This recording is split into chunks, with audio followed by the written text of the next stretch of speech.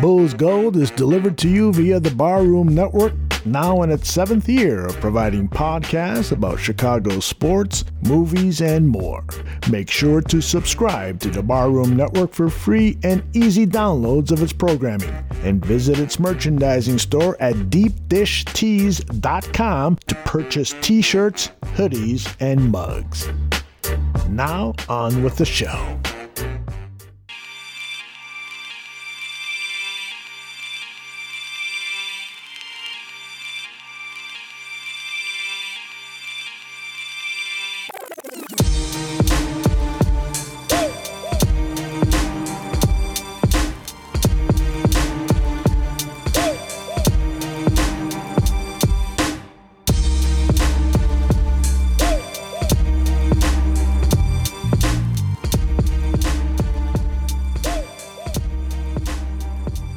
Hey, welcome to Bulls Gold here on the Barroom Network. I'm Edward Schuler, joined as always by Salim Sudawala. Salim, how you doing today, man?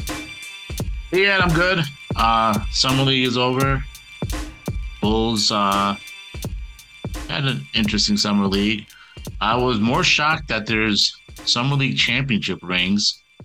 And immediately I thought, did Denzel Valentine get a Summer League championship ring? That was my immediate thought. I wonder if he wears it every night to bed, all day, flashes it at everyone. Maybe that's been part of his whole ego, his Denzel confidence this entire time, because he has a ring, that maybe made him what he is.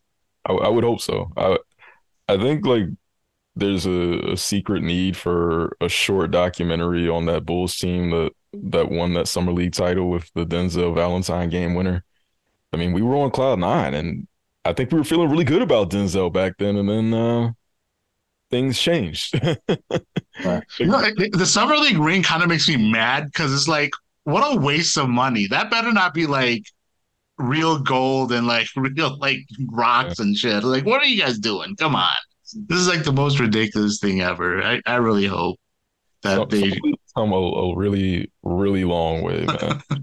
We talk about it all the time, but seeing stuff like that, and then seeing the big crowds of 17, 18,000, I think, in Vegas, and seeing it televised, and seeing it being taken somewhat seriously by fans, it really has come a long way in perception. And sometimes players play well, sometimes players don't, and we react to it. So, we got to get into some of the Bulls players who didn't play so well, and some who did all right. Some, I think, who maybe a little bit surprised people in some ways. I think Julian Phillips really did kind of surprise people a little bit with his shooting, but we're going to get into that. But joining us today on the show, we haven't talked to him in a little bit, but he's one of the most incredible basketball minds that we have on Bulls Twitter. He covers the NBA for Sporting News. Steph Noh. Steph, welcome back, man. Nice to talk to you, bro. Yeah, thank you guys so much for having me. I was actually out in Las Vegas for, I think it was 5 nights, which was definitely too long, but I did get to see a bunch of Summer Bowls. Yeah, with regards to the ring, I think that was a pretty new development. So, is it? Yeah, Okay. Denzel unfortunately did not get one. The Bulls got Victory in Vegas t-shirts the year they won. And it was Fred Hoiberg's favorite shirt. Every time that he was really feeling himself, he would break out the Victory in Vegas t-shirt and just strut around. Yeah, but the rings were nice. They actually showed them to the public. They were on display. Oh, that's wild. That's the thing that's just wild.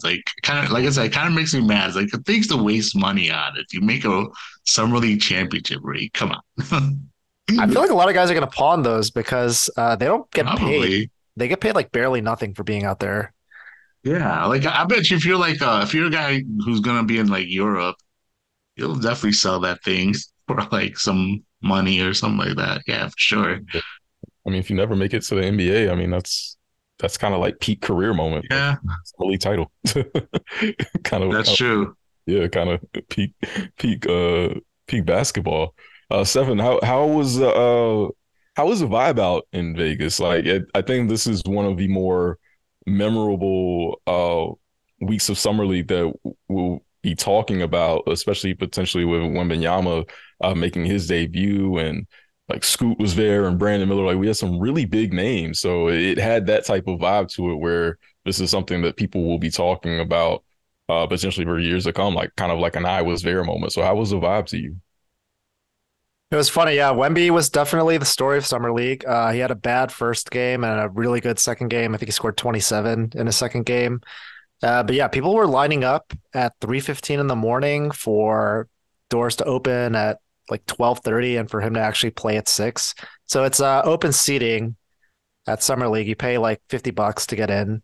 And yeah, you just like can't leave your seat basically if you get a good seat for the first games. And then yeah, Wemby only played 2 games. After he left, it totally cleared out, and yeah, the arena was way emptier, which was nice for me because I don't really care about seeing Wemby that much. I'm probably gonna get to see him in the NBA games. Just let me see the Bulls, better seating. Yeah. Yeah, I liked your pictures of the Wemby gyms versus the other gyms. Like, Yeah, Wemby gyms were like packed, like super packed. It's like, oh man, this is insane. It's like it's kind of, not to make the comparison, but it's kind of like the LeBron stuff, right? Where everyone wanted to go watch LeBron play, and yeah, I can't remember the last time you had this type of hype as far as a prospect is concerned in general for the fanfare as well. So that was it was really interesting to see. Had to be like Zion that one time, but I don't think Zion ever like finished that summer league because then I think he got like hurt in the first. There was an earthquake that year. Yeah. Oh yeah, it's crazy. Yeah, Lonzo also had a ton of hype. Those were like the 3 big ones: Lonzo, Zion, and Wemby. Yeah, I forgot about that. That's true. Oh, what was that Sphere? Is that brand new thing? Like, did they do that for all, like the NBA All Star and started for that, or was that been there and that's just something like I was just made aware of because the NBA Summer League was there?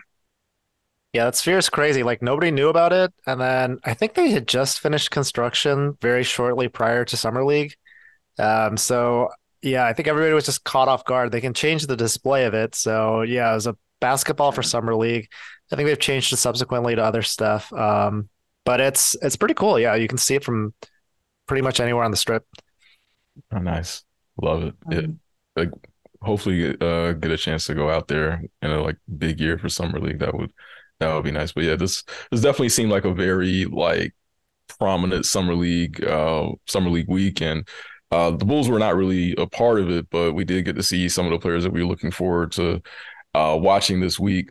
So let's start with Dalen Terry because we've seen a lot of reaction to him this past week on Twitter, with a lot of people being disappointed in his shot performance throughout Summer League in his time there.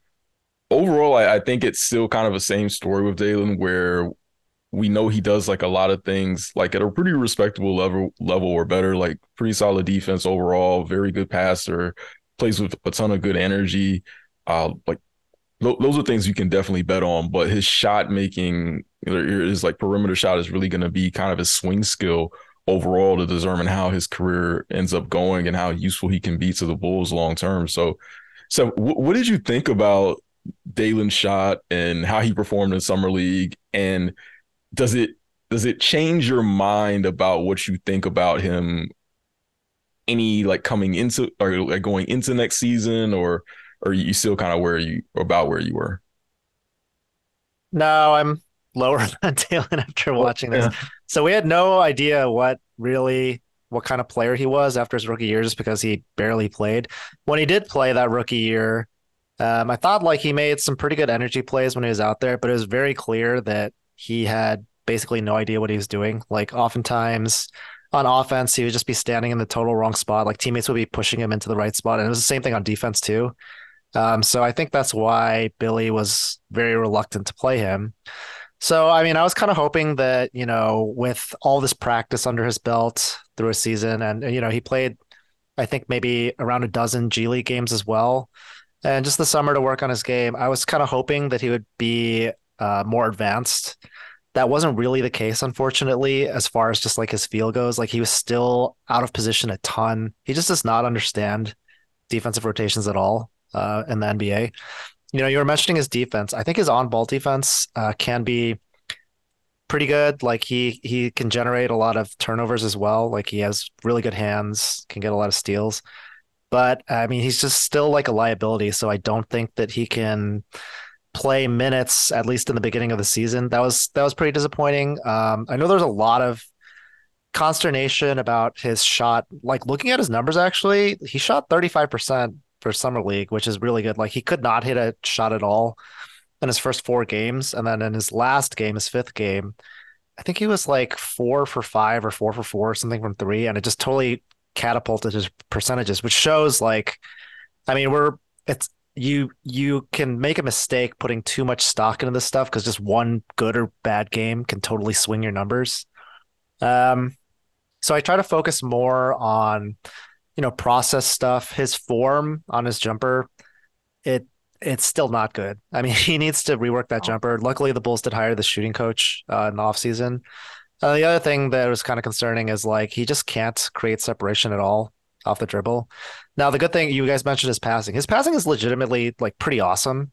So like I feel like he can be that kind of second side creator where, this is like Lonzo and Caruso too. Those guys can't create advantages at all either.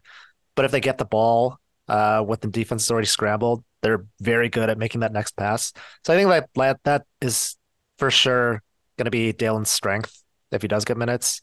And I think that the path forward for him is he just needs a lot more game experience. And to me, that means he's got to play like 30 games in the G League next year and just like see what happens.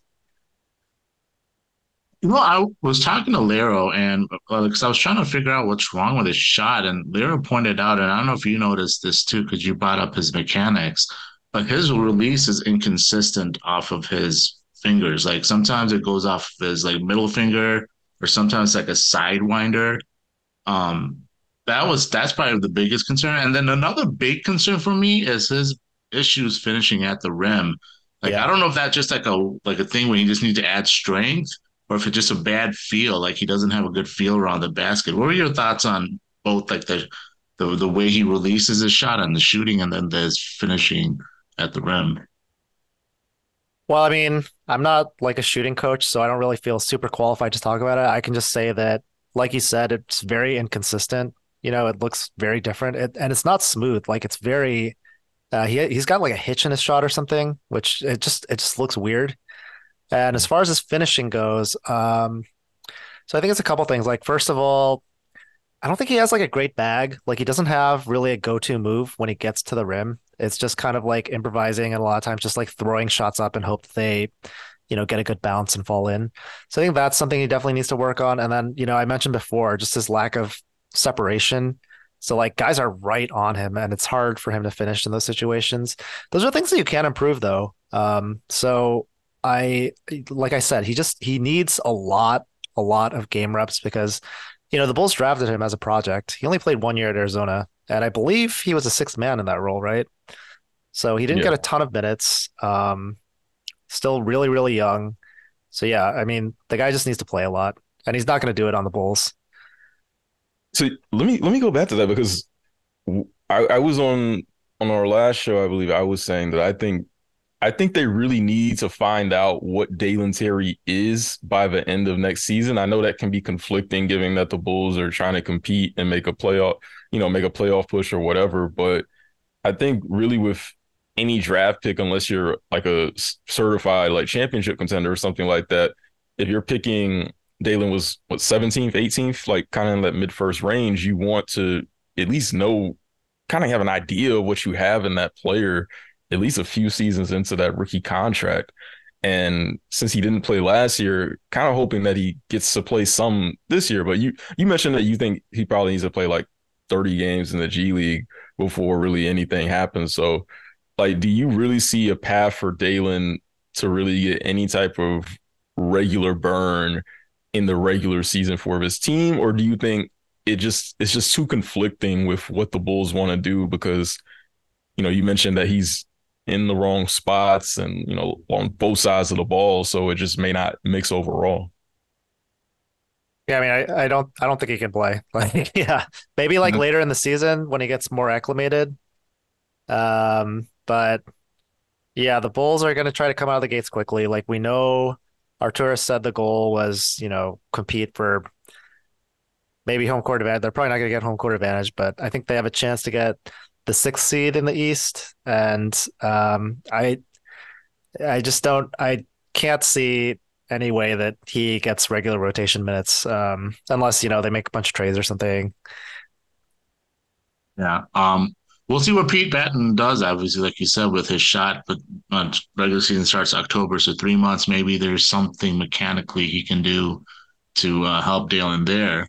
What are your thoughts on some of the other young guys like Sonoga and then also Julian Phillips? Like, what stuck out to you with those two? So Sonogo was one of the best players in Summer League. If you look at his advanced statistics, which I'm a psychopath, so I actually did. Yeah. But he had a really high block and steal rate, which, those are kind of the stats that you look at to see if athleticism will translate. He's not, when you look at him, he's not the most athletic guy. He's not going to be a guy that's like finishing crazy lobs or anything like that. But I think that he's really smart with his positioning and just being able to get a ton of deflections, which, we've seen so many Bulls players that are able to do that, and it's super valuable. He doesn't take bad shots. So he shot like 66% from the field. He's another guy where, the Bulls were drafting him with the hope that maybe he could stretch out to three. He didn't take a lot of threes in college, but he shot an okay percentage. And again, like looking at his form, it's really weird. Like he has a very, very low release point. It actually looks very similar to my shot, and my shot form is terrible. So, I can't really speak on. I feel kind of hypocritical hating on it, but it's not. I mean, yeah. If you watch it, you'll see exactly what I'm talking about. But I mean, maybe he can hit the wide open ones. That's probably going to be his path forward there. And defensively, he played mostly drop coverage. He was really good in that though. Like he's pretty good. Just feel of playing these 2v1s, which you have to do as a drop center. He's undersized. I think he's like 6'8", but I think that he could actually like step in and probably play as like the third or fourth big on the team, which is great for, this guy's an undrafted free agent. Yeah. I like Sonogo. I think we were talking about him on the last show, and we were still very surprised that he went undrafted overall because, I mean, you watch him play in the tournament, and it seemed like a guy that was at least going to go somewhere in the second round. Like he seems like he has a pretty decent floor to at least be like you were saying, kind of like a reserve big or like a backup big overall. And the Bulls do have a need for that going forward with someone like Younger. So yeah, I like that they were able to get him, and he definitely looked very solid in Summer League. What did you think about Julian Phillips? So I saw that a lot of people were very surprised that he was like making a few shots in some of his games, and like we were talking on some of these past shows about how even though the numbers in college were not great, and he's obviously not someone that you would consider a shooter, his form isn't really bad at all. Like I think his form is better than Dalen, but I think it's like closer to like where like Patrick Williams coming into the league. Like it's somewhere where it's very workable, and you can see him being able to like at least correct it. Like I think a lot of his issues were kind of in like the base and the lower body, but he'll have like a few kinks every now and then with his like up top mechanics. But overall, like I think his form looks pretty solid. And you look at the athleticism, it's there. The defensive ability is there. He covers ground really quickly, and yet he can have a clear impact on defense. So I liked what I saw from him overall in Summer League. What did you think of Phillips? So his first game, he was terrible, and he also didn't play right away because he had some contract issues. Yeah. First game was terrible. After that, he was a lot better. As far as his shot goes, I watched a really great video by Adam Spinella. If you get a chance to watch it, it's not too long. Does all these draft prospects, but for Phillips, what Adam said about him was he was a really good three-point shooter in high school, and then his college coach changed his form to make it way, way worse. He did not shoot the ball well. I believe he went to Tennessee. Yeah. So the form change that he made was like, if you look at his base, it's still like this. He spreads his feet really, really far apart. He didn't do that in high school, and he was still doing that in summer league with the Bulls, but he did shoot 44% on, very small volume. I agree with you. Like, as far as his upper body, like, it looks pretty fluid, pretty good. Which is, of course, like, very reassuring. He didn't shoot free throws very well at all. He only had 56% of his free throws. So, I mean, it's like way, way too small of a sample to really know if this guy's going to shoot, but that's definitely going to be his swing skill. So as far as like seeing him in person, he has really good size, like he's big, long arms. I don't think he was like necessarily using that size to be this physically imposing guy, although he was a pretty good offensive rebounder, so that's good to see. Yeah, but I think that, looks like a decent pick so far. I think the shot probably right now is more suited best as like a catch and shoot, right? Because as we talk about the base being too wide, you'd have to rework that to be able to do anything else as far as off the dribble or off the bounce or anything like that. But that's just as simple as a catch and shoot guy. At least he looks like a guy that's a 3-and-D prospect, right? Yeah, I mean, that's a really good point, Salim, actually. That he's not going to be able to shoot off movement if he needs to set his base. Like, I mean, it takes him a while too to set his base, and it, like I said, it's like really wide, so it can't really go into like a 1-2 step off that shot. But the Bulls probably don't need that. Like, they just need him to sit in the corner, be able to hit corner threes. So we'll see. I can't really make any sort of statement on if he's going to be able to do it or not. But Summer League was a decent sign. Yeah, like you mentioned, like his college coach, like changing his form. It's just so weird it's just how weird, like how that ended up with like this legs just going everywhere. Like it really does look like it's just spreading wide open, and I just don't get it. So hopefully the Bulls are able to correct that with the addition of their shooting coach. So let's move to Javon Freeman-Liberty, who has. I think there's a lot of talk now about how the Bulls are going to proceed forward with him, because he was a very big standout for them, and I think summer league overall.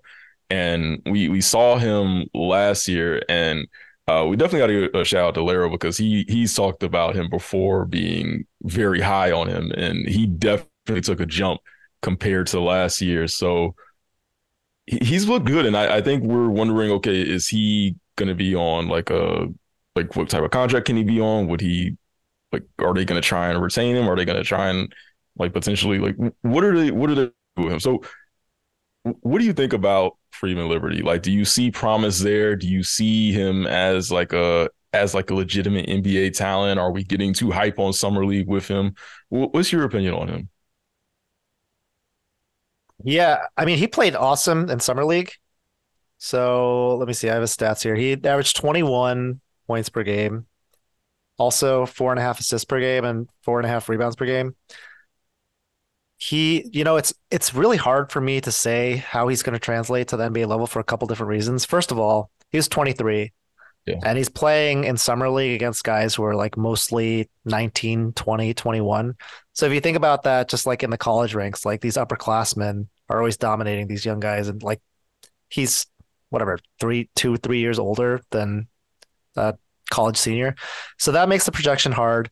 The other thing that makes the projection difficult is his role on the summer league team. Like, he had the ball in his hands a lot, and I thought he was great at, I talked about these other guys who cannot create separation. He was great at getting to the rim, making an advantage, and then kicking it out to open guys, which is like, that's like one of the most valuable skills to have, but that's probably not going to be his role if he plays on the Bulls, just because the Bulls have guys who are better than him at that kind of stuff. I mean, maybe you can argue that you can never have too many of those guys, which, that's probably some validity to that. But I think his role is probably going to be more as, a guy who spreads the floor. He shot 46% from 3 in summer league, which is awesome. The Bulls, we know, desperately need more shooting. So if he can do that at the NBA level, great. And then the other thing about him is I thought he played defense pretty well. Like, I was listening to Ricky O'Donnell talk about him. Ricky, as we all know, is like a guru in Chicago, Yeah. high school hoops and college hoops. So JFL went to, I think, was it like Whitney Young or something? He went somewhere in Chicago for high school. And he went to, I think, DePaul for college. And what Ricky was saying is that like this guy was on the floor for his defense. Um, so yeah, I mean, that's totally the type of player that the Bulls need. And these are the kind of guys that like the Heat have found and turned into really good rotation players. These guys where you know they're going to try hard on defense. You know they have like at least decent tools on defense, and you think that they can maybe become high volume shooters. I think he checks all three of those boxes. So like I think the Bulls should definitely take a page out of the Heat's book. The Heat have been probably the best team at just like cycling guys and finding these player development success stories. The Bulls have 3 two-way slots this year. It's like a change in the new CBA. So yeah, I would definitely put him on a two-way, or if you can't find room for him on a two-way, then maybe you could slide him into that 14th spot on the roster. Yeah, I like his potential. Obviously, you talk about the on-ball stuff. It's hard to see that translate just because you said he's not going to have the ball in his hands. But I do like the off-ball shooting potential, and like maybe even as a connective passer, because he looks like a good decision maker out there, like a quick decision maker out there as well. So I think those two can translate, and it kind of makes you think of like a Max Strus type, like you mentioned. But the Heat, obviously, the Bulls had Max Strus, and obviously tore his ACL and they let him go. But that's the type of player I think of. Like, yeah, he's a little bit older, but there's skills there, and this is a player that I like. You have to keep and see what he becomes, because you'll probably end up kicking yourself. Not to say he's going to become anything big, but having these type of rotation players is major, especially on cheap contracts when you're trying to work around the margins.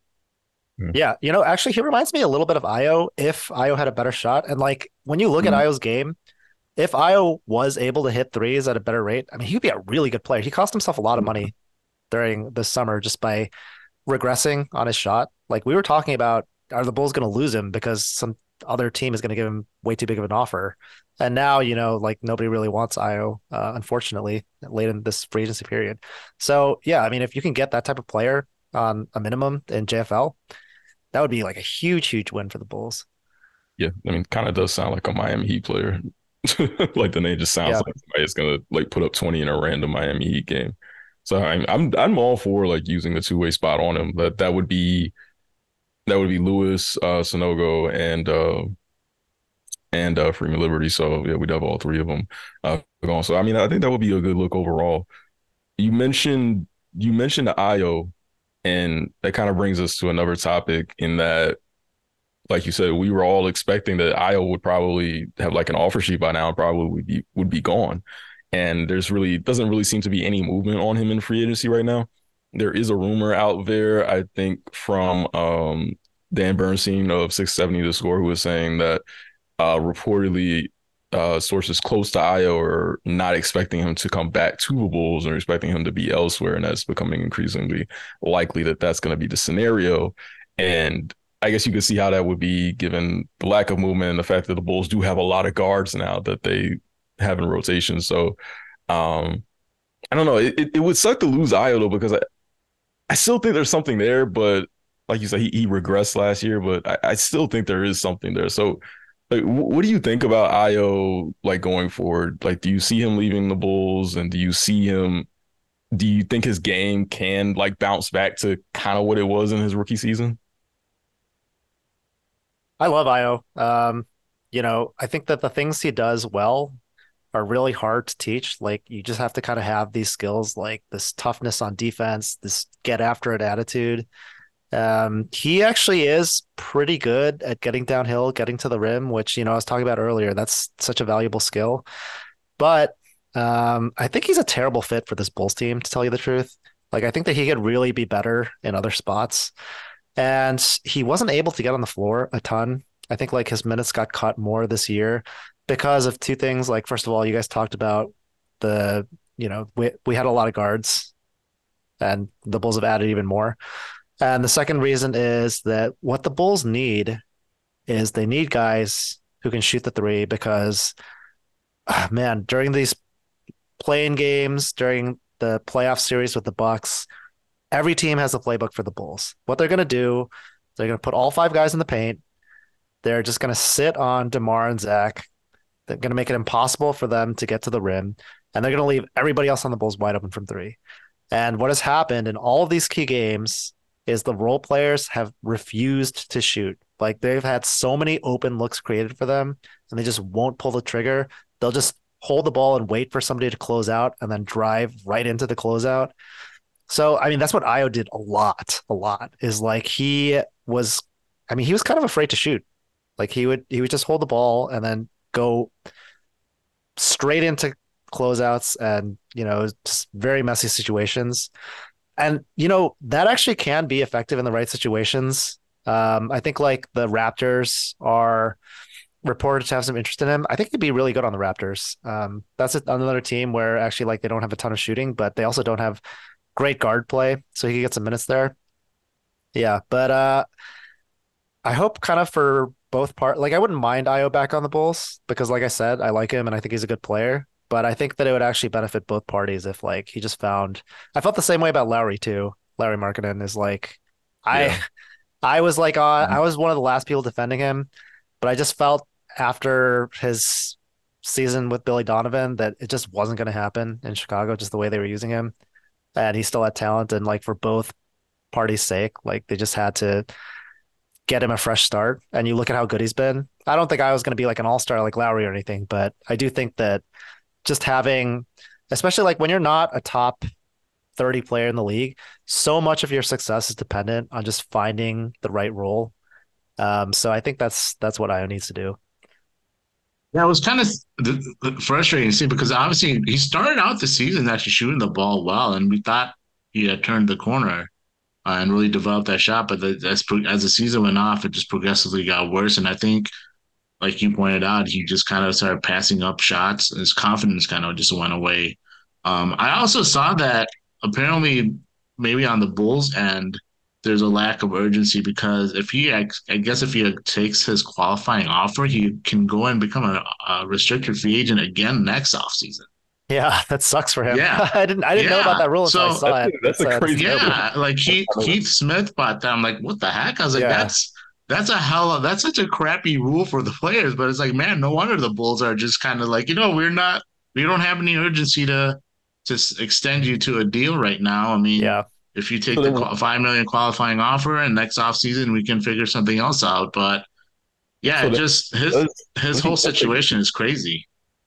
So what if he does take the qualifying offer? I mean, I don't know how realistic that is, but what happens if Io's back? So he's back. He goes back into on the roster. You mean?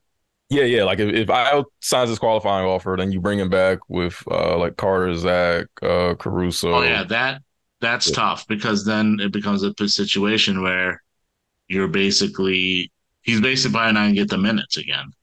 Yeah. Yeah, I think he's just injury insurance at that point. I think his QO is like around $5 million. So that'd also be tough for the Bulls because they don't have a ton of room left under the tax. And I think that I'm pretty sure at this point they can't pull the qualifying offer. Like both parties have to agree. So they could, but Io would have to agree too. So I think Io wants that in his back pocket, so he has at least a guaranteed $5 million payday. He doesn't have to plan on a minimum next year somewhere. But not a great situation. Hopefully the Bulls can get some value for him, maybe sign and trade him, help him out, get him to a better situation, get the Bulls something back for their trouble. Yeah, it's hard to see him getting a multi-year deal right now. Like given like there just doesn't really seem to be a whole lot of movement in general in free agency. I think part of that may be like any dominoes with like Damian Lillard or James Harden, whatever's tied to that could be holding it up. But it just doesn't really seem like he's going to get a multi-year offer that would make him like leave that. So, I mean, the qualifying offer, I was surprised by the rumor because I would assume that the qualifying offer would actually be what he's just going to end up doing and just giving it another shot next year. I think that's probably what's going to happen. Yeah. I mean, there's not that much cap space left. I think the Spurs have maybe around like $5 million. So at that point, he would probably just take the QO from the Bulls unless they sign him to a longer term deal. And then, they have to take back a player then probably. Yeah. A couple teams still have their 12.4 million mid-level exception, like the Hawks, the Hornets, some other teams. Yeah, but there's just not a lot of space left. I mean, like all the guys have gotten signed already. The only guys left that are rotation quality are Christian Wood, Washington, Kelly Oubre. I think that's like basically it. Bismack Biyombo, but he's like a deep bench guy. I mean, there's not a ton of players still out there. Yeah, I was hoping. I don't know if it's even possible under the CBA, and I don't know if it'll be even fair value, but like a two-way sign and trade with the Bulls getting PJ Washington and Ayo going to the Hornets. I don't even know if that's possible because obviously, especially with the Bulls being hard capped and they would have to stay under that 172 million, and I don't know if they would go over the luxury tax. I can't remember. I think they're like 10 million under the tax right now without the Ayos qualifying. I can't remember. I think it's a little bit more than that, but yeah, that wouldn't work on the cap rules just because unless PJ took like a huge haircut on what he's trying to get. Yeah. There's this thing called base year compensation. Yeah, it's boring, but yeah, basically the cap rules. No, for sure. Never happening. For sure. That like I was thinking that, but I was like, that's probably not possible because of how the cap rules work out. So the IO stuff is tough. Yeah, it's probably gonna get dragged out all for the most of the offseason, it seems like. Yeah. I mean, the Bulls have done that before, right? With like Mirotic and with Lowry, these restricted guys. They were like one of the last guys signed, both of those guys in their free agency summers. Yeah. And I mean, I think like the closer we get to like August, like late August, I think it just becomes more and more likely that, okay, maybe the QO is something that we really have to do with him. And I don't know. I'm hoping for the best for Ayo because I mean he's really likable. I think he has a really solid skill set overall. I think he's a pretty smart player, and we've seen like flashes of him being a really valuable player for his team. It's just unfortunate that he regressed last year. So hopefully, if he does come back, they are able to figure something out. Yeah, I mean he's an awesome point of attack defender too. Like maybe people don't remember he shut down Trae Young a couple times. It's tough to do.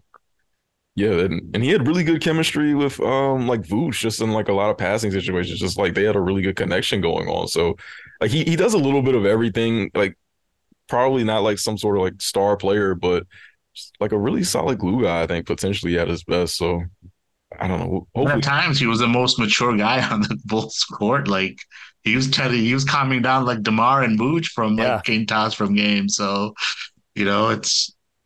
It would suck to lose him, but at the same time, like you said, Steph, and the fit here sucks for him, and it sucks for the Bulls too. Yeah. Right. Yeah. Yeah. I hope the best for him because he seems like a good guy. Like rooting for him, but yeah, I just don't know if he can find success here. Getting tough with all these guards here.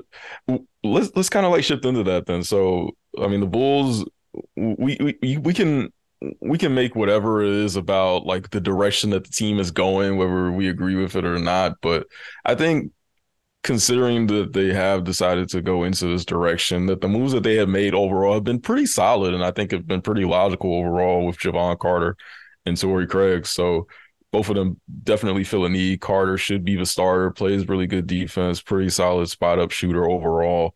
Good motor, just a really tough as nails players, and it's going to give you definitely going to give you what Patrick Beverley gave you, and should kind of fit that same archetype as well. And then Torrey Craig, who's just a really solid defender, can hit the three. He's played really well against DeMar DeRozan too defensively. So having him to either come off the bench or start at that four gives you a lot more options. So I like the moves that the Bulls have made overall, and it seems like a lot of people are behind them.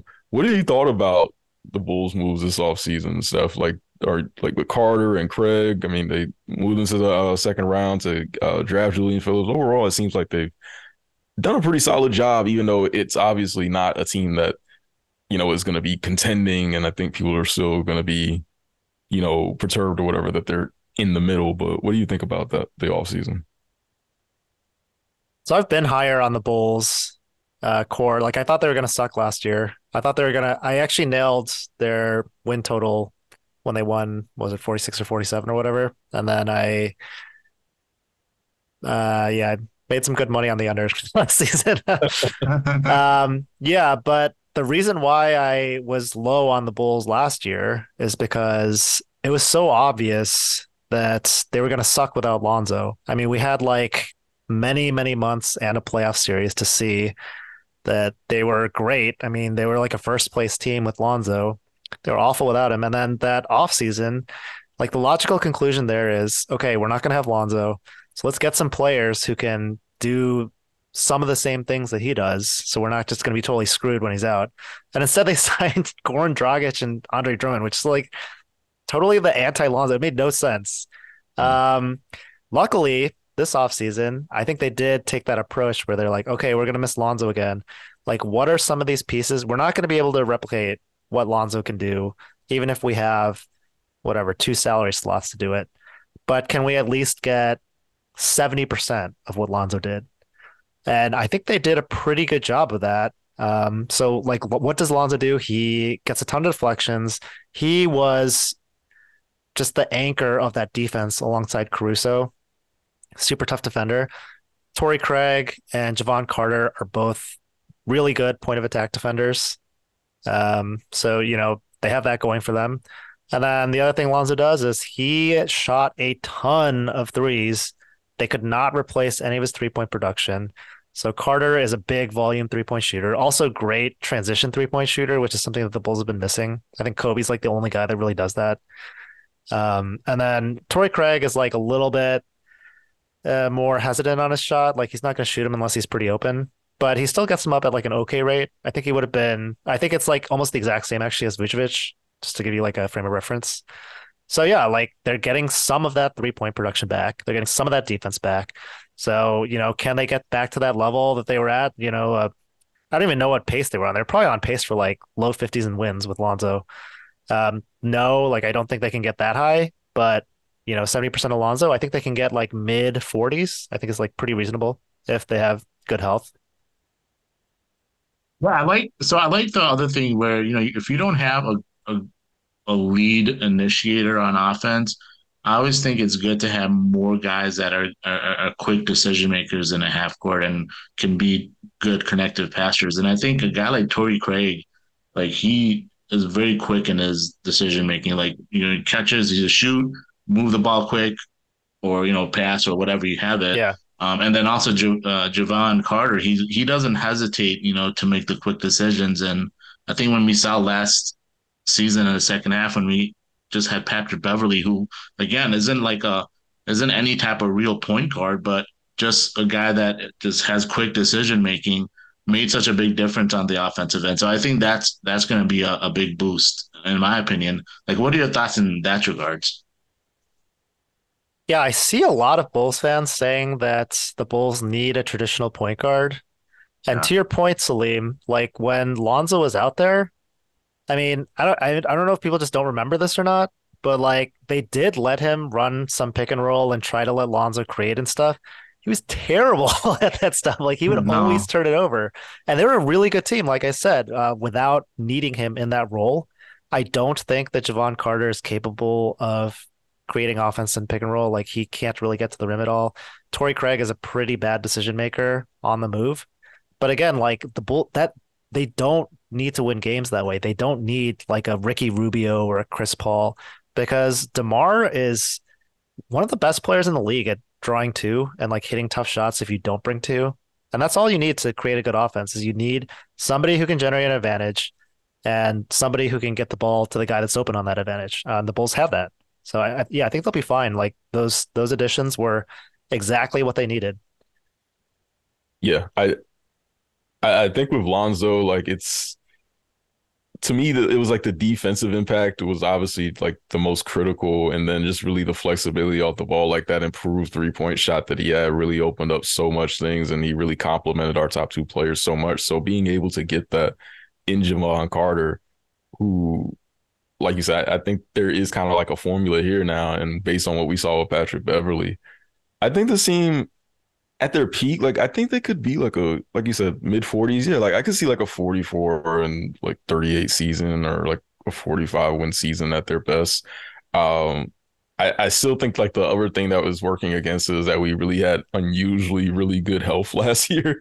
So I'm a little bit worried about that with like our best players, with like Zach and DeMar and Vooch, and like even Pat played like Pat played a lot of games. Like Pat played all 82, and Kobe didn't really miss as much. So just really kind of wondering about that. But these additions are really solid. Like like you said, they make more sense than what we got last season, and they're much more satisfying. And I can't really complain about it.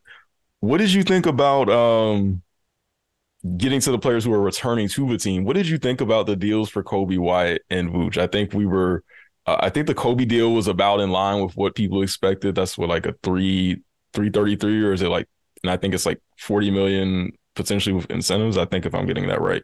So that, I mean, that was about in line with what everyone expected. And then Vooch, I think 360 originally, not like a number that everyone was really like excited about, but once you saw some of these other deals coming in, it was like, oh, okay, like that's not really like a terrible contract. So what did you think about the deals that brought like Vooch and Kobe back? Yeah, so I wrote about the Vooch deal before it happened, about how the Bulls were kind of stuck because the free agent centers were really bad.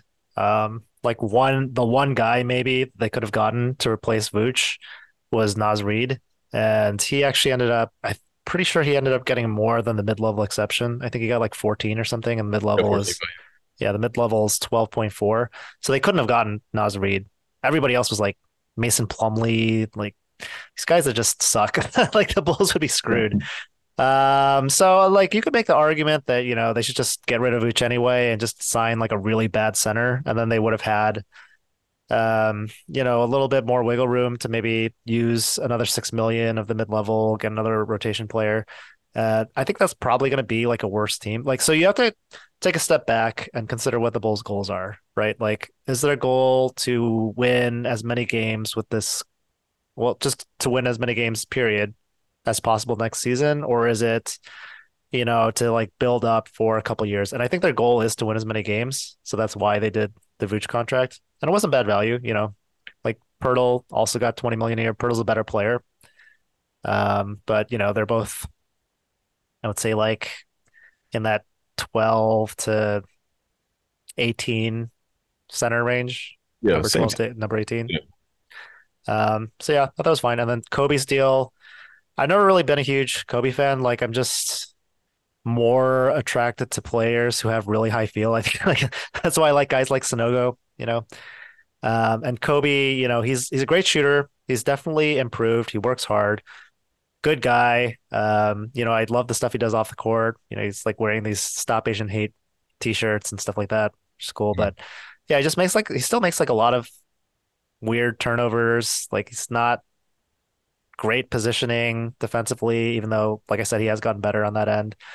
But yeah, he does have value. Like I think that the comparison I made to him is Malik Monk, who also had really, really low feel coming off his rookie deal with the Hornets. Nobody wanted him. So he had to sign, I think he signed a minimum deal with the Lakers. He improved a ton, and then he got, I think, like 11 million a year from the Kings, and he was one of the Kings' best players last season. So that's, you know, you could kind of envision Kobe following that same path. Yeah, and based on his work ethic and the jumps that he has had in his development, I mean, I think it's reasonable to think that he keeps on improving.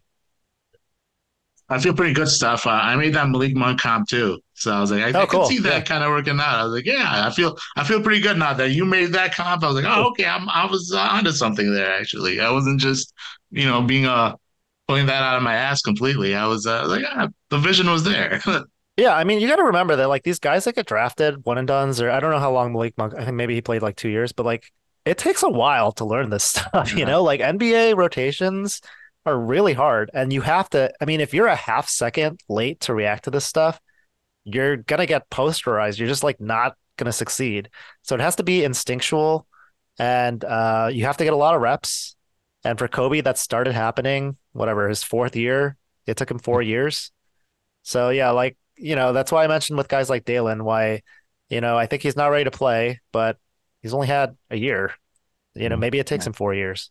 And sometimes you just kind of need a kick in the ass. Like you mentioned Lowry like earlier, like Lowry just fell out of favor in Chicago, got traded to Cleveland, looked a little better, but then got traded again. So then sometimes you just get like a kick in the ass, get like a little bit more motivation, and then suddenly things start to click. Like it just kind of happens differently for players. So with Kobe, it definitely seems like he has, you mentioned the mistakes, but it definitely seems like the game has slowed down for him like significantly. Like his game doesn't feel as frantic to me. It seems like he is getting a little bit better, like creating on the ball, but like obviously like his bread and butter is still kind of like the catch and shoot game. And I think defensively he's playing better team defense, but like overall, like he seems much more competent than before.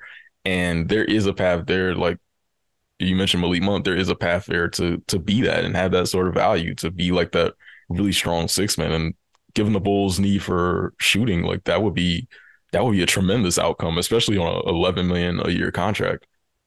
Absolutely, yeah. I mean, as far as his defense goes, like I think he was maybe one of the worst at his position early in his career. And I mean, it's the same thing with Zach, right? Zach was like one of the worst at his position. And all you need to do is get these guys to where they're not a liability. Like I think right now, Zach would probably be somewhere in like let's call it like the 35th to 45th percentile in defense. So he's still like below average, but that's fine. Like you can totally live with that. And Kobe's probably like a little bit lower than that. And, he's still rising, which is like, yeah, I mean, Malik Monk too. Like he's not a good defender, but he was really bad. And now he's just like, not, again, just like a little bit below average. And not a liability. That's a win. Yeah. Yeah. Like, as long as you're not a liability, like we can work with it. Right. Absolutely. Yeah. Yeah. So speaking of speed of the game, I want to ask you about Patrick Williams, because I just thought about this, and this is something I've been thinking about. Like I know people always talk about like Pat with his confidence in his shooting, that's why he passes up shots. I've been thinking it's like a processing thing. Like with him, he's so getting caught up to the speed of the game. And obviously defensively, he's made big strides with that. But offensively, I think that's still what holds him back on the offensive end, is the speed of the game. And it's not more so him being not confident taking a shot. It just he overthinks it. And the processing is not caught up yet. And I think that's probably the next level for him in development, the processing catching up. What are your thoughts on that? Just something I've been thinking about. Oh, I totally agree with you. That's a great observation. Yeah, I think he decides what he's going to do a lot of the time, like before he catches the ball. And he does have like a decent bag. Like actually, Chris Simonson, friend of the podcast, he retweeted some video I had a couple days ago of Pat just like scoring a bunch of times on really good ISO moves on Jason Tatum. I've forgotten that happened, but like when he decides, I'm just going to create my own shot, he's pretty good at it. Now that's not what you want to do. Like, right. You want to take what the defense is giving you and react to what they're doing. But just the fact that he can do that, I think is a pretty good sign. And again, super young player. I think we have to be patient with him. If that processing speed ever does just become totally natural, I mean, that's when he can become a really good player. Yeah. I liked what I saw from Pat overall. Like, I think we went into the offseason hoping that, or like coming into this past season, I think we went into it saying, okay, we hope that Pat is looking for a shot a little bit more, that he is making strides to becoming more instinctual offensively, and that he's just more involved in offense. And I feel like we got that overall. And like he shot the ball really well. Like his jump shot now, I think looks really good. And he hit like, what is it, 44%, I think, on like catch and shoot threes last year. Like wasn't he, I think that like ranked pretty high. So like right now we have a really good floor with Pat when you consider the 3-point shot and the defense overall and that versatility. And there's still a lot to unlock with that game off the dribble. So like we're getting somewhere. Like I think these Project Pat segments are starting to take next level. And next season, like even though he's still not going to be like getting a ton of value with like our big three still here, I still hope that he can still make another like noticeable jump in what he can do. Yeah, I mean, the one thing that I really want to see from Pat is, I talked about that Bucks playoff series and the play-in games where DeMar and Zach were kicking out to guys and they just like wouldn't shoot open threes. Pat still does that a lot, which is a big problem, especially on the Bulls. It's like exacerbated on the Bulls. So he really has to stop doing that. Like if he's open, he's got to let it fly. He's a great shooter, like you guys said, does not get the volume up that he should be getting because he's getting so many open looks. And hopefully, he can just work on that. That would make a huge difference in his game. Yeah. Yeah. I'm firmly still on the Patrick William Island. I have a nice condo there. Staying there permanently. I think I like him. I think he'll figure it out. You're checking IDs to get into the island, like you're something like that. Yeah, I'm still in on. So it's been kind of a rough route to get here, but I think Pat, like I said, he's shown a lot of good signs last season, and like, hey, I'll take what we got from him, and hopefully they can get a contract extension done for him really soon. Let's end with this stuff. We were talking about Zach LaVine rumors like a few shows ago, and obviously we were kind of making a little bit fun with the dropping dimes Twitter handle that was. Is that you guys? Is that one of you guys? I wish it was. I was secretly at Summer League stuff. I was catching all the rumors.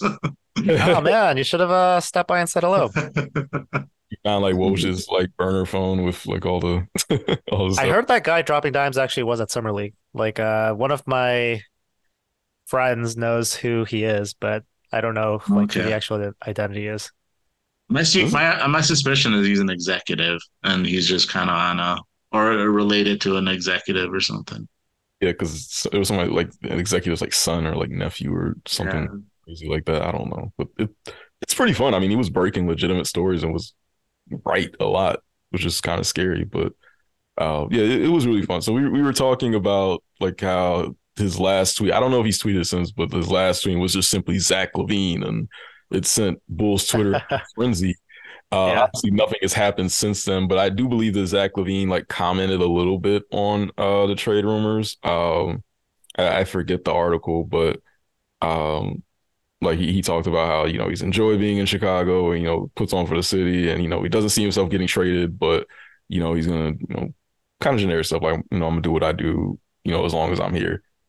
Do you think that there is a realistic scenario this time coming into this season where if the Bulls start and they are just not playing well, they're just kind of like a mid team or worse, like mediocre, that suddenly Zach LaVine, that they are going to look to move Zach LaVine? We saw some rumors like kind of earlier in the like draft process where people were speculating that Portland would be interested. Obviously, I don't think that was going to happen, but like a lot of different teams potentially being in on Zach LaVine, and the Bulls had a real high asking price that no one really wanted to meet. So what do you think about his potential future in Chicago? Like, do you think that this potential, like this season could really be it if the Bulls don't really get off to the greatest start and they really do decide, okay, we might have to kind of hit this reset button a little bit?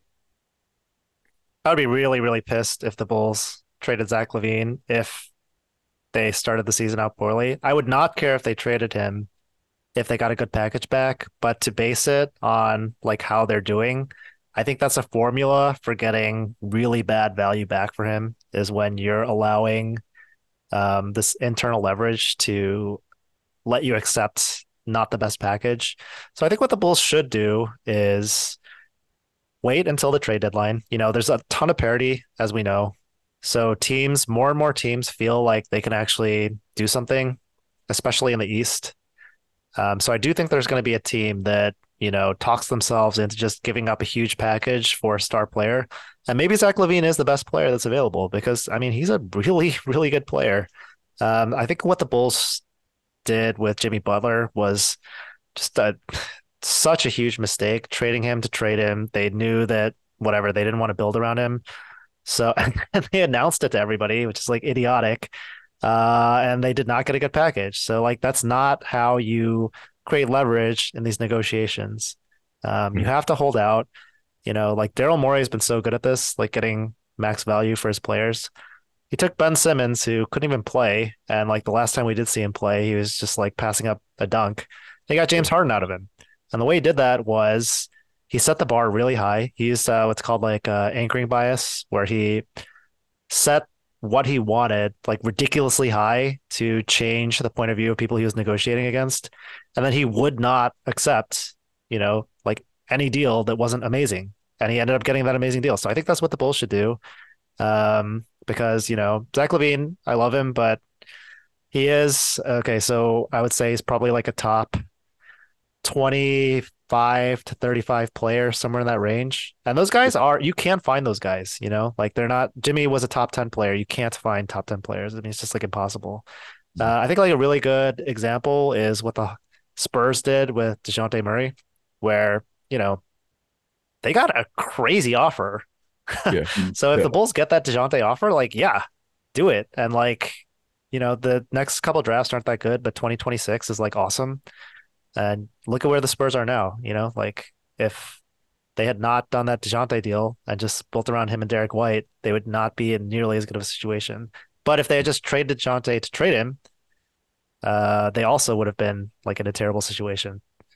So yeah, that's the blueprint, I think.